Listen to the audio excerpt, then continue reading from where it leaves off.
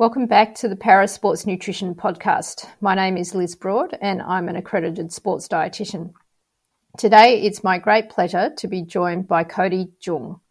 Cody is a paracyclist and he went to the Tokyo Paralympics and came fourth in the time trial and 16th in the road race. So welcome to the podcast, Cody. Thank you. It's great to be here.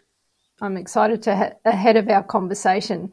So, Cody, can you tell us a little bit about your background, your impairment, and how you came to be a paracyclist?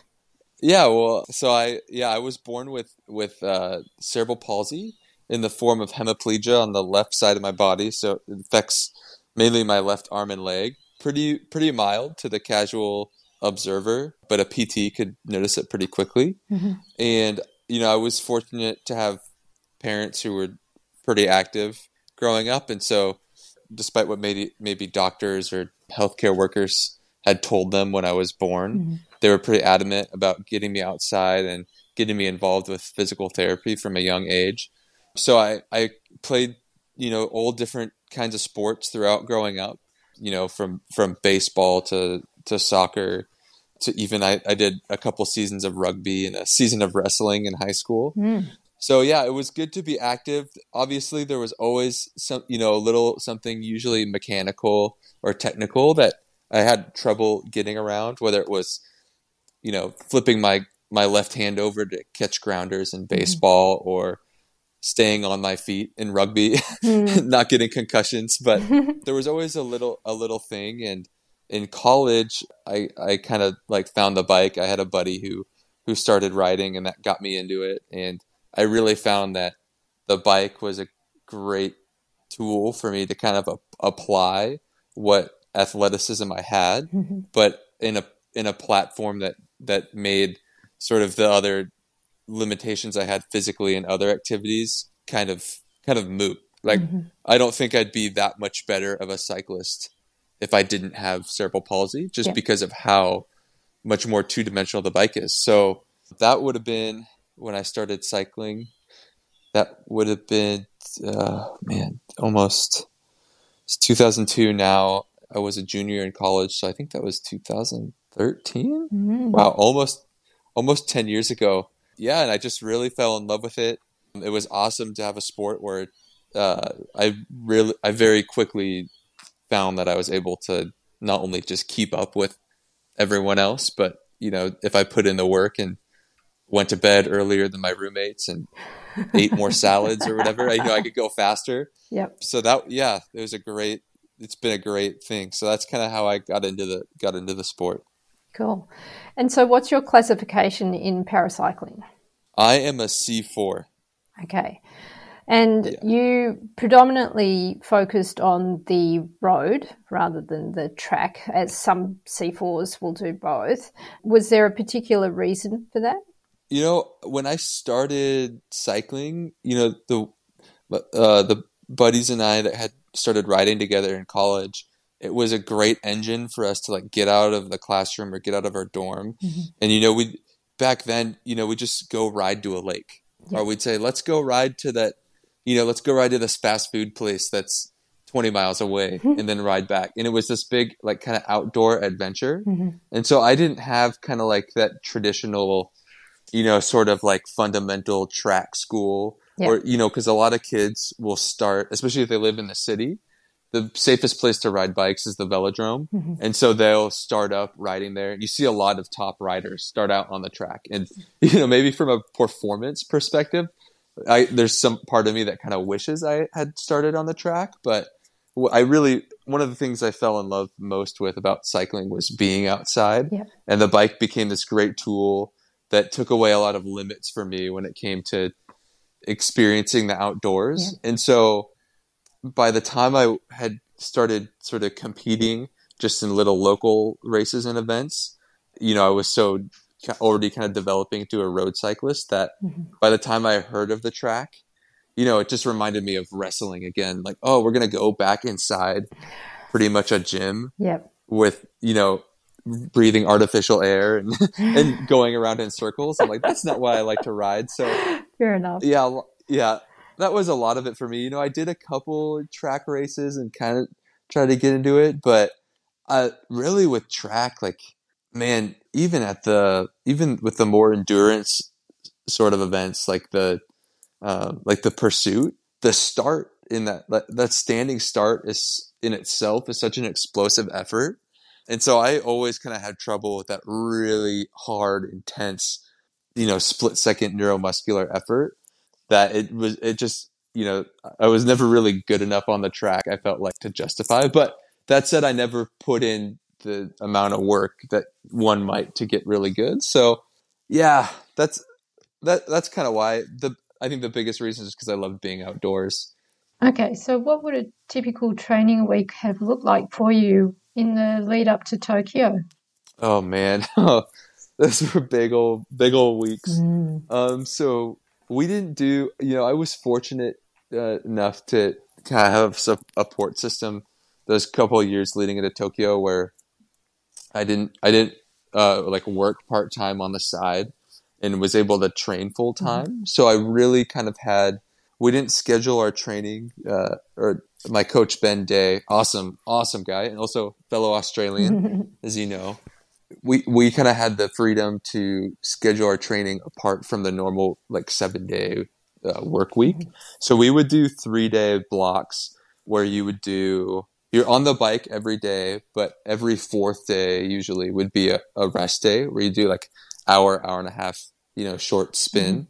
And then so the first day of the block, you do your highest quality work or intervals. So leading up to Tokyo, we did a lot of kind of like VO2 max effort level, but in a big gear. So you might do like 5 or 6 times 4 minutes at, whatever VO2 max is. So for me, maybe around like 400 watts at like 50 RPMs. So really big muscular effort. Yep. And then the next day. But low cadence. But low cadence, yeah. Really kind of stressing a lot of systems at once. Then that second day we do still an interval, but maybe a lower quality. So it may have been like earlier on in the training period, like further out from Tokyo, we might do like a big, an hour at like tempo, or maybe like kind of an over-under set where you do like 3 or 2 times 20 minutes, right below threshold, where every few minutes you'd spike over for 30 seconds, something like that. And then you'd finish up that third day with maybe a like 4 to 6 hour long ride. Yeah. And so we kind of repeated that. So usually in 1 week, I think my biggest weeks before Tokyo were probably like, I had like 4 weeks that were over 20 hours, and the biggest one was probably 25. Yeah. Yeah. Pretty tired at the end of that. Yeah. Oh yeah. Yeah, definitely. And I was really kind of watching the weight, and probably if I were to do it again, I would try to have watched it less, because definitely I was doing these big blocks, and I didn't really think about weight at all the rest of the season, because all of our qualifying races before that were all flat. So it wasn't like a big deal. But then Tokyo definitely had some elevation. So it wasn't the best way. I don't know. As you know, Liz, there's so many different like ways and timetables that people use to approach race weight. Yep. But for me, it kind of made more sense to wait and see if I made the Tokyo team before I really started stressing about that or worrying about it.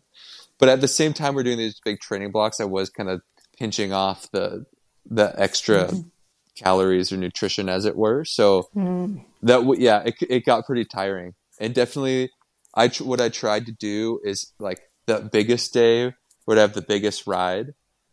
Probably for what I was doing in the day, I'd fuel the least, and then use the rest day as a day to kind of catch up, like almost catch up all the way. Because basically, when you're doing, even on the interval days, it was still a 3 hour on the bike. So you're doing every day, you're doing over 2,000 kJs, and probably in that 3-day period, you're over 10,000 kJs in 3 days. So yeah, definitely pretty fatiguing. But I was at such a point, at such a level already that first of all, that block routine was pretty ingrained and normal to me. And you kind of know how you're going to feel on each day during the training block. And then yeah, I did feel like I had it pretty dialed because I was able to recover just as much as I needed to for the next bit. But you'd be pretty cooked after a week like that. Yeah. Yeah. Yeah. Yeah. And on the bike, what is the limitation with your CP? So your left side it's left arm and left leg that's affected. Where do you notice it the most on the bike? Yeah. So for me, the biggest thing I notice is in more like technical ability. Mm-hmm. So power wise is probably a 40-60 split, which really considering, like if you were going to have me do a single leg squat, Yep. From the full squat position, Mm-hmm. there'd be a big difference between my right and left leg. But on the bike, just because of that already like contracted position your leg is in, it takes a lot of that stability out of the equation. And so my power split was always fairly even for what I had going on. And so my biggest struggle was technical ability. Mm-hmm. So that being more like my upper body and its ability to kind of control the bike. Like I think for me, I was a pretty good bike handler. I came a long way from where I started when I started riding bikes. Like when I started, I had to put my foot down just to grab a bottle or a Biden to get some water. Mm-hmm. So, I came a long way to being able to like eat and drink while riding. Yep. But that was always, for me, that was the biggest setback. And, even something now I'm still working on. Like, I think that's the biggest link in the chain for me was that just the bike handling part. And you said to me just earlier that in Tokyo, so you came fourth in the time trial, and that was obviously a hilly but also quite a technical course, and you felt that you were actually really good on the hills. The two people who were ahead of you on the time trial, you did better in the hills, but the technical sections were what you kind of fell behind a little bit on. Yeah. Actually, there was Big George Peasgood, who was third. He was actually right behind me. He was my minute man, or I was his minute man, I guess, in the TT. And Sarah Hammer, she was in the car during the time trial in the closing, Ks of the race, basically on a descent. George would come, within maybe 50 meters of my wheel. And then as soon as we'd hit a flat section or uphill, she said I'd pull away and like gain most of that time back. But eventually there was just so much windy and so much downhill on that course. It still outweighed how much like climbing or flat power stretches there were. Yeah. And so he still ended up beating me. He made up that minute and more on me. And, first, second, third place were pretty close. Yeah. And so she estimated based on him and me that I lost a minute or more, which is kind of hard to think about, kind of guts you to think about it, but a minute or more just based on the technical and descending side of things, which kind of a tough pill to swallow, but also made me feel good about my performance and the work I did. Yeah. Good. On the physiological side. So yeah, there's always things to work on, right? But that's definitely, I think, the biggest thing I faced. And that's the one thing about bike racing. It's not like running or rowing or something. Like the strongest person, doesn't necessarily always win. Yeah. Yeah. And so let's talk a little bit about your nutrition, because one of the things we haven't mentioned yet is that you're vegan. And so where did the choice to be vegan start from? Yeah, so it was like one of the first big decisions I made for our family when my wife Evelyn and I got married. I think it was maybe like a month or two after we got married. But I think I've always probably had some, like in my mind at least, as a kid or a preteen, I was a little bit chunky or a little bit chubby, and I think I've always kind of had body image issues, and it always has kind of felt like something that was outside of my hands or outside of my control. Yeah. Just because you had, especially being in college, like, if your friends, if you were up till midnight studying and your friends wanted to go get a burrito at 1, like, you would just go. And so it kind of felt like a lot of the things I ate or the habits that I had, I didn't decide for myself, or I didn't really know what I was doing. It was just kind of like everyone did these things, and some kids were able to stay, trim or a healthy weight, and then, other kids didn't respond well to that, and either gained weight or weren't as healthy, or that sort of thing. So I think that was something that was always kind of on my mind. And early on, this was also early on in my cycling career, because Evelyn and I got married in 2015. And so that same year, I just kind of like, you're probably going to hate this, Liz. I don't know if you've heard of Durian Rider. He's like a big, like, vegan YouTuber. Not really good sound advice at all.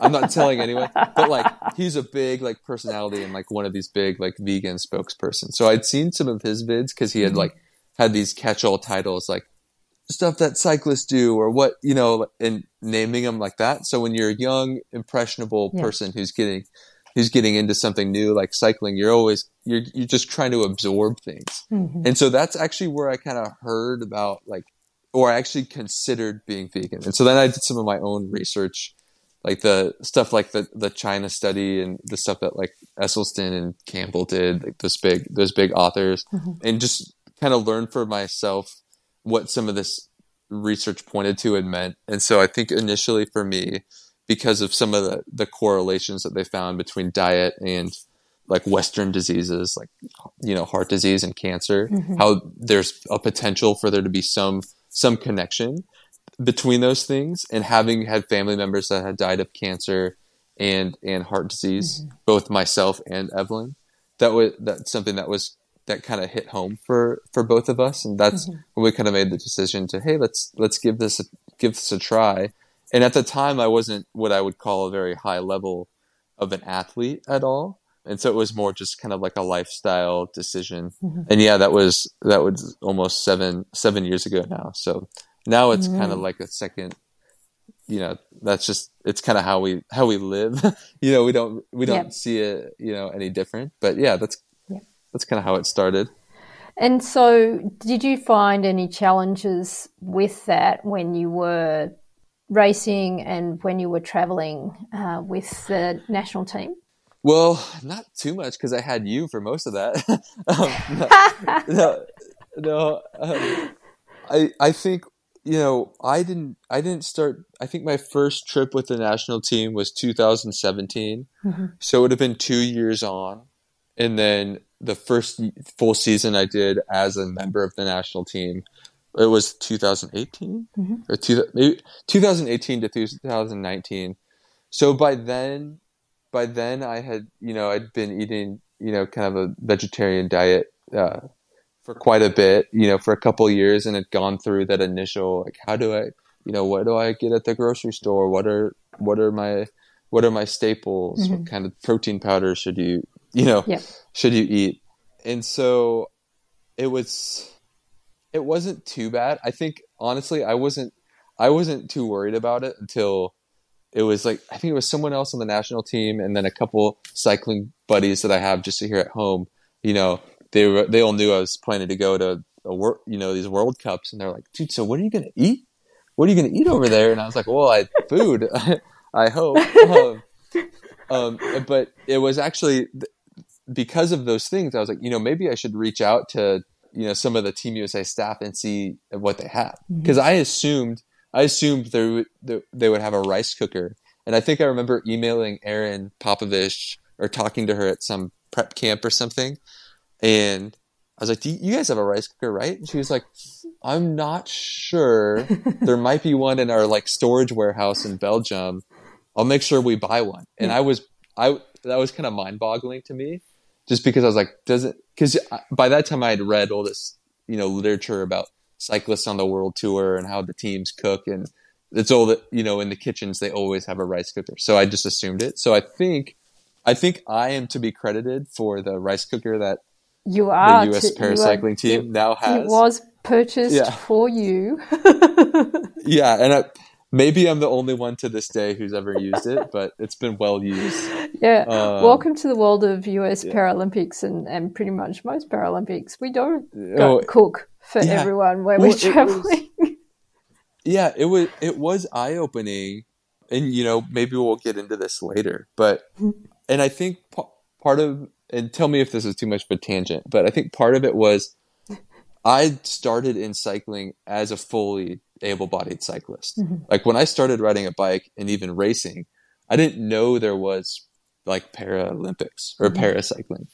And so coming into it from that perspective, my idea of like pros and what, professional cyclists did was all from that able-bodied side. And, Yeah. and so, and even, you have amateurs who are counting, every ounce of food they eat, or they're going out and buying rice cookers, or they're drinking beet juice, or you know what I mean? They're like, Yeah. they won't even like look at soda. You know what I mean? Like they'd rather drink rat poison than a Coca-Cola, like that, that kind of thing.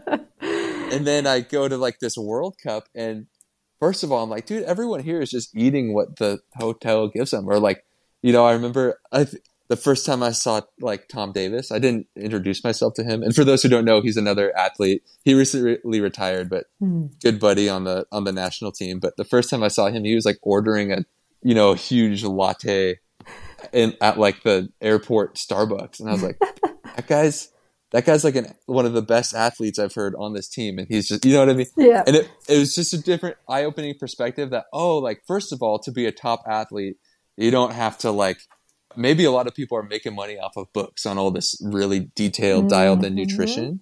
So there was that. But then it was also like, is there some disconnect here between what most para athletes are doing and what people on the able-bodied side are doing? And I don't know, maybe that's something we'll get into. But anyway, to circle back, I didn't think it was too tough. I think there were some maybe like teammates and stuff that, I don't know, they like tried to give me a hard time about it, but I don't know, like I wasn't too shabby even those first couple World Cups. Yeah. Like I think my performances, and I don't want to sound arrogant, but I do think they kind of like spoke for themselves. Yeah. But also you can't attribute those only to diet, No. especially with a sport like bike racing, where there's so many variables that go into a good performance and so many uncontrollables. But yeah, it was, I didn't expect, I think the good thing was I didn't expect too much. Like the rice cooker thing was a surprise, but I was like, as long as you guys can find like some cans of beans and we can, a rice cooker is great. And there's bread, and I'll bring a jar of peanut butter and some protein powder. I'll make it. Yeah. Yeah. So that was going to be my next question. What was your primary source of protein when you were traveling? Because, and did you find that easy? Because I think, back in the day and going back, if you went to a lot of countries overseas and said that you were vegan, they would have looked at you with a confused look on your face and probably just serve you up a salad with no protein source in it. Oh, and that's happened. That's happened plenty of times. Yeah. So was that easy to always find a protein source, or really were you just making sure that you always had a backup plan? Yeah, and that was something I think you helped out with a lot too. But always just have like not, I think, and that's one of the things you learn, I think, for a lot of people who, and I think it's easier now to transition maybe to a plant-based diet than it was a few years ago. But one thing Evelyn and I learned early on is you never know how people are going to respond to your choice of diet. We've had people kind of get offended that, that we, eschewing animal protein.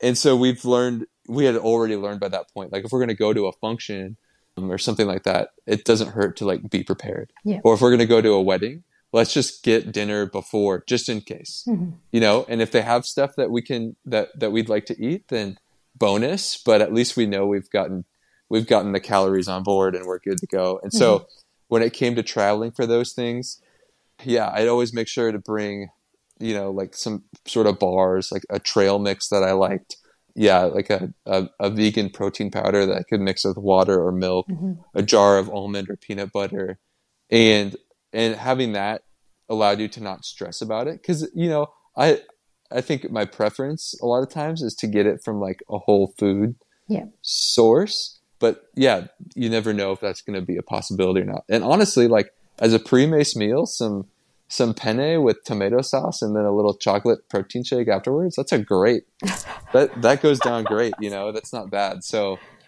that's kind of what I did. And then you're always surprised. Like I think Holland is also called the Netherlands. Yeah.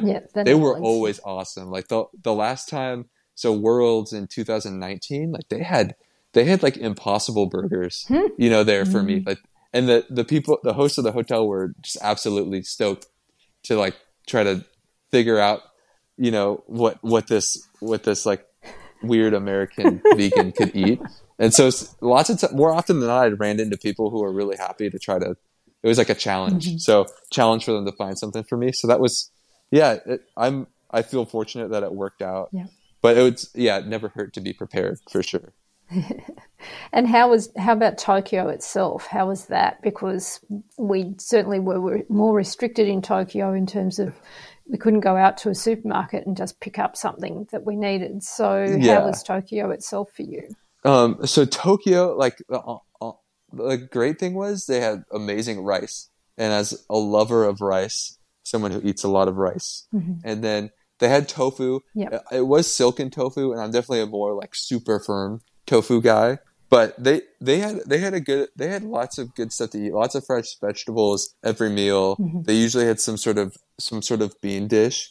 And then again with Tokyo, since I knew we were going to be so much more restricted, I made sure to bring my own, food essentials. And I brought, I mean, you guys did a good job at like scouring for things out there, which was awesome. But I probably brought like a pound. Yeah, that's down on the DL. On the DL. I have no idea. Yeah. I have no idea how they were obtained, but somehow they were. But I even brought probably like a pound of oatmeal, maybe half a pound. Like I had a full store, and then like a couple bags of granola. So I probably could have done close to a week of eating on my own on what I just brought. So that was that was good. But yeah. So can you remember back when we first started working together, what were some of the messages that I gave you in terms of the dietary changes? Because at that time you were trying to get leaner. And Cody, you're not a big guy in the first place, but you were trying to get a little bit leaner. So can you remember back what some of the things we talked about at that point in time were? Yeah, so it was fun to work with you on it because I think like at least on the paracycling team, I don't know if you had too many athletes who are on a similar sort of like dietary plan or whatever. You were my first. Yeah, so it was kind of fun to sort of work on it together. Because when I first stepped into your office, you were like pretty concerned about like the protein side of things, and you could probably remember that I wasn't. Yeah. And so we kind of learned together like what we could do to sort of balance that. And I remember I asked you to make, and this was probably a little bit later on. I think it was during like the lockdowns, right? Yeah. Or maybe, that you like had that nice eating plan for me. And so I think one of the things is, probably when you're making a plan for someone, you're used to having like the full variety available that someone on a more standard diet would be able to eat. And so, because I think I remember you kind of saying like, it just seems like some of the like protein sources are a little redundant. And that for me, that wasn't a problem because I'm kind of used to that. Like some people will have like 3 eggs and bacon in the morning and then chicken sandwich for lunch and then a steak for dinner. So they're eating like protein sources from 3 different animals or whatever in one day. And so when you think about it from that standpoint, you're like, oh, well, you're having like oats with soy milk for breakfast and then black beans and rice for lunch and then black beans and quinoa for dinner and then like maybe a protein. You know what I mean? It's just a little bit more. But if you look at the protein sources, and I think one of the things that helped me was just some of the research I'd done on like greater diet, like stuff like the the China study and stuff, where you see a lot of these big portions of the world where, of course, people don't have access to first world grade healthcare, but where they're generally pretty lean. And maybe part of that is because of malnutrition. They simply don't have enough calories. But what you do notice is they're eating like a similar protein source day in, day out. And that's the kind of thing where sometimes I kind of wonder, maybe that consistency is pretty good, because we worry a lot about like variety, and probably in Western countries, variety to like a point where it's almost a fault, because we're so worried about getting so much in. But in everything else, especially with being an athlete, it's all about consistency. Like sleep the same amount every night, consistently train, day in, day out, week in, week out, year in, year out, keep that as consistent as possible.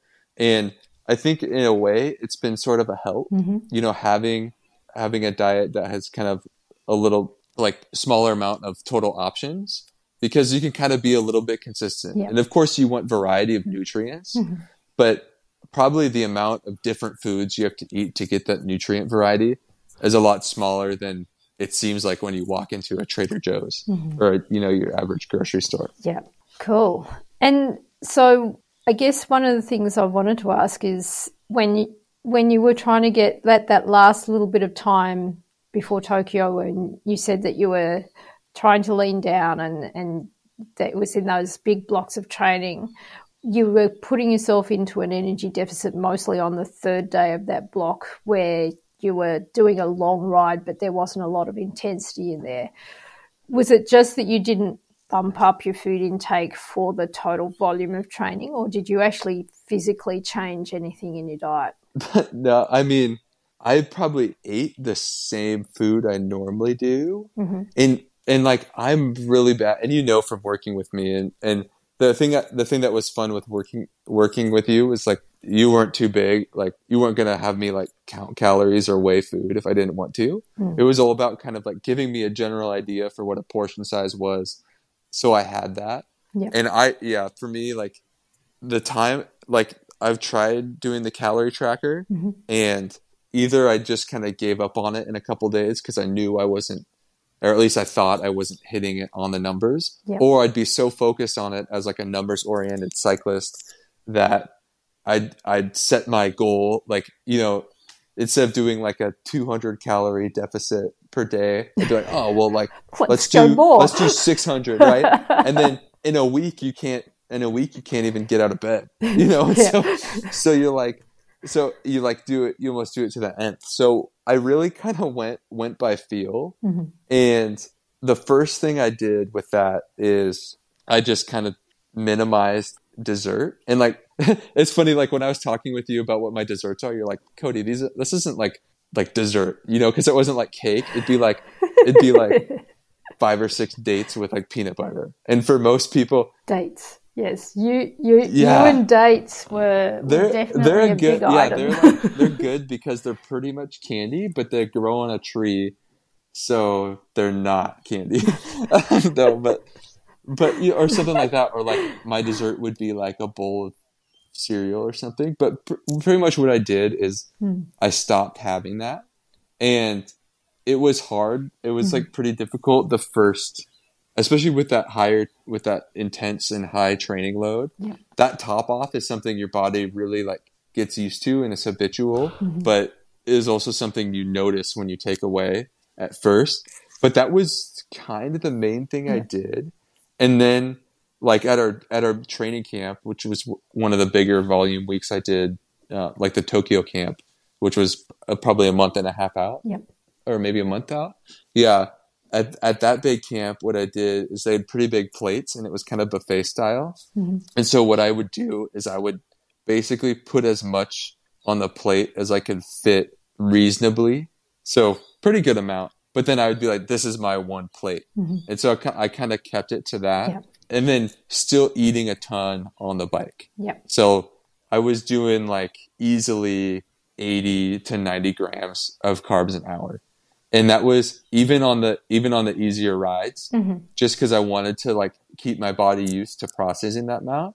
And also, if you're training that much, you don't want to bomb. You don't want to be in that hole. And so you kind of learn there's a time to do it. Yeah. But sorry, to answer your question, as far as what I actually ate, it didn't really change. And I tried to be careful about just not eating enough. But what I did do is I basically tried to take away things that looked like they were a little bit extra.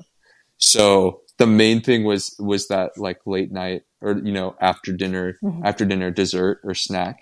Or if it was a big day, I would sub it out for like a couple scoops of protein powder and milk or something. Yeah, it would be that. And then also, I guess, trying to watch my snacking in between meals. Like if you can, it's pretty crazy if you can keep yourself to just 3 meals a day without this sort of mindless snacking, how much you can like trim off yourself. Yep. And you were always one for grazing rather than necessarily having probably meals. I'd be more of like a horse or a water buffalo than a lion if I was an animal. Yeah. Fair enough. And I guess right now you're doing some running instead of cycling and just having a little bit of time off the bike, and you've gone back to college and studying PT. So how's that going for you at the moment? I'm really well at the moment. At the moment we discussed, I'd kind of fallen into a bit of an injury. It's like it happened while running, but I wouldn't say it's running specific. So it's just because I fell, and busted my knee a little bit. So that's not fun. And it's funny, like I never really got injured per se as a cyclist. So this is a whole new world for me. But one of the things that's been great is the lower amount of stress. So it basically, when I decided that I needed a little bit of a break from the bike, I got right into running, and I wasn't running a much in like runner standards. I did probably a month at like 25, like 40 to 50K a week. And dude, in that month, I got down to my normal. I was probably like around like 164, 165. And my normal race weight when I was really fit, I think was just under 160. So like 158, 159. And so I got down to like 159, 160 in a month of running. And when I thought about it, I was like, this can't be the running. It can't be just that. And then I thought, you know what? I'm way less stressed. Like I'm sleeping. Like my cortisol levels aren't raised. Like I'm not hot all the time. And so I honestly wonder, and it made, it's been interesting to kind of think about, like, you can like train a lot, but if your body's so stressed that, and I don't know the exact mechanisms, but I think if you have really elevated cortisol levels and your body is under a lot of hormonal stress, then it's going to be harder for your body to get to a healthy weight, or any nutrients you give it. It's going to do whatever it can to keep those, because your body is kind of like in an emergency mode. And so it doesn't really know when it's going to get what it needs. And so that's been kind of eye-opening. And to also know that I don't need to, like, in order to maintain a healthy weight, you don't need to be riding a bike 20 hours a week, right? And it's really easy to get into that mindset when you're doing it. So in a way, it's been kind of empowering. And then also just to to live a little bit more of a normal schedule these past couple months has been so healthy, not only for me, but I think for Evelyn and my daughter, Emmy. It's really good because, my schedule wasn't as crazy as like a world tour rider's, but it's still a lot to do, 3 or 4 times a year, a trip of half a month. And then you're always training. And like, no matter how much you talk about it, there's always a little bit of like stress or questioning behind what you eat, or if you stayed up, an extra 30 minutes to watch a show, or like, did I sleep enough? Oh, I didn't go to the bathroom before this. There's like, so it feels like there's a lot of things to stress about. And even now, like, last night I was up, till almost 11 doing homework. And part of me wanted to be like, oh my gosh, you're not going to get 8 hours of sleep. But I'm like, well, I need to sleep, obviously. But it's like I don't have a reason to be stressed about that.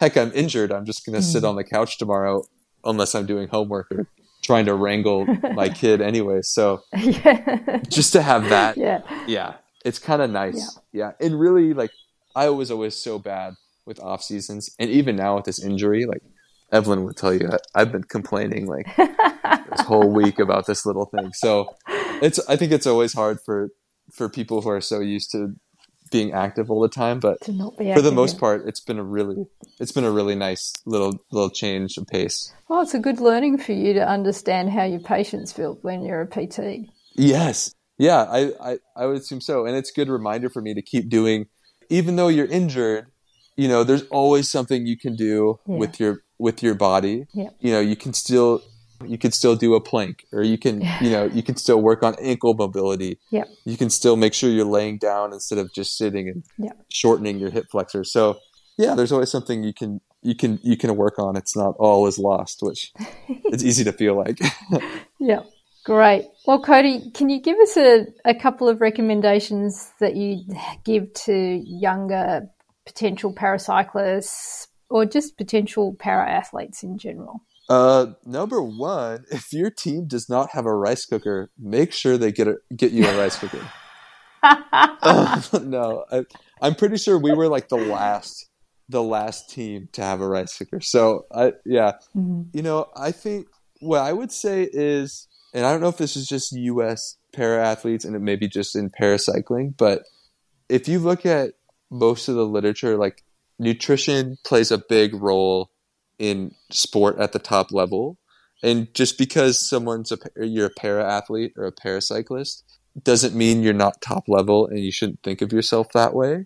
So do your homework, and I would say don't worry about what other people do or don't do, especially when it comes to do you really need to not eat McDonald's 3 times a week? Well, it's like, yeah, and it's kind of, it's not, yeah, it's not nice because people are like, oh, well, you're a paracyclist. Like, does it matter as much? And it's like, of course, like, okay, so what? Maybe I'm racing 40 people instead of 100. So yeah, my talent pool is smaller, but if you're going to put in the time to do it, you should do it as well as you can. Yeah. And part of that is considering what you eat.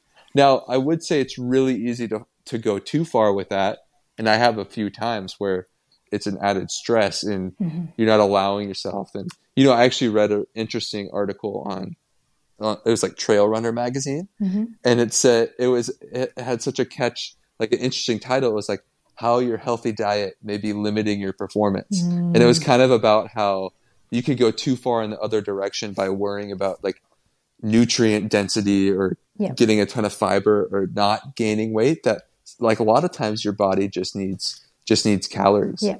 And that's something, getting into running and trail running, like with ultra endurance athlete, they'll, watch what they eat when they can control it. But in the middle of a 100-mile race, I've been reading stuff about pretty staunch, like vegetarian activist type runners just like drinking a pint of ice cream halfway through the race because they simply need some calories. They just can't get enough. And so I think don't be afraid to fuel your body, but also don't be afraid to like treat yourself like an elite athlete. And I think that goes for people who also aren't athletes too. I think there's something there for everyone. So that would be my thing. And then also I would say have fun with it. But I also don't know what it's like for paracyclists and athletes from other countries. Like I remember the Australian team, they always seem to have things dialed down, and for them, they went straight through like AIS, like the Australian Institute of Sport as well. And I don't know how paired up they were, but that was cool to see. And I'm hoping that's something that, maybe on the US side, that's something to be aspired to, because that trickle down doesn't go unnoticed. I mean, like Australia for paracycling, they raked this last summer. Like they destroyed every classification they had an athlete entered, they medaled. So I think stuff like that, and if countries want to do well and win medals, then you got to focus on that stuff too. And just because you're para athletes doesn't mean there's not marginal gains to be made. Yeah, absolutely. And what about any recommendations that you have for coaches or practitioners, like sports psychology, sports medicine, nutrition, for working with para athletes? I think, man, I think the biggest thing is, I think it goes kind of beyond like just performance and nutrition. But I think coaches and athletes on the para side need to kind of, as best as they can, instill the importance of what the para athletes are doing into them from like an early stage, and treat it. I think the coaches need to aspire to be elite as well. Yeah. Because the thing is, if there's para athletes that are feeling like, oh, well, I don't need to do this, or it's okay if I do that because I'm not an able-bodied pro, then there's got to be coaches and professionals on the para side who feel the same way about themselves. Like, oh, well, like, because I'm coaching para athletes, or because I'm not working with people who are breaking like 2-hour marathons, stuff like that, I can be a little bit more lax, or we don't need to focus on these same details. And I think just that same message for coaching and staff is like, no, like if you're going to do it, you might as well do it to the best that you can. Yeah. And so with para, we're working with people who are competing just as hard. And I'd like to think most people want to work just as hard. And so I think that should be met by staff who want the same for their athletes. Yeah. And I think it's growing.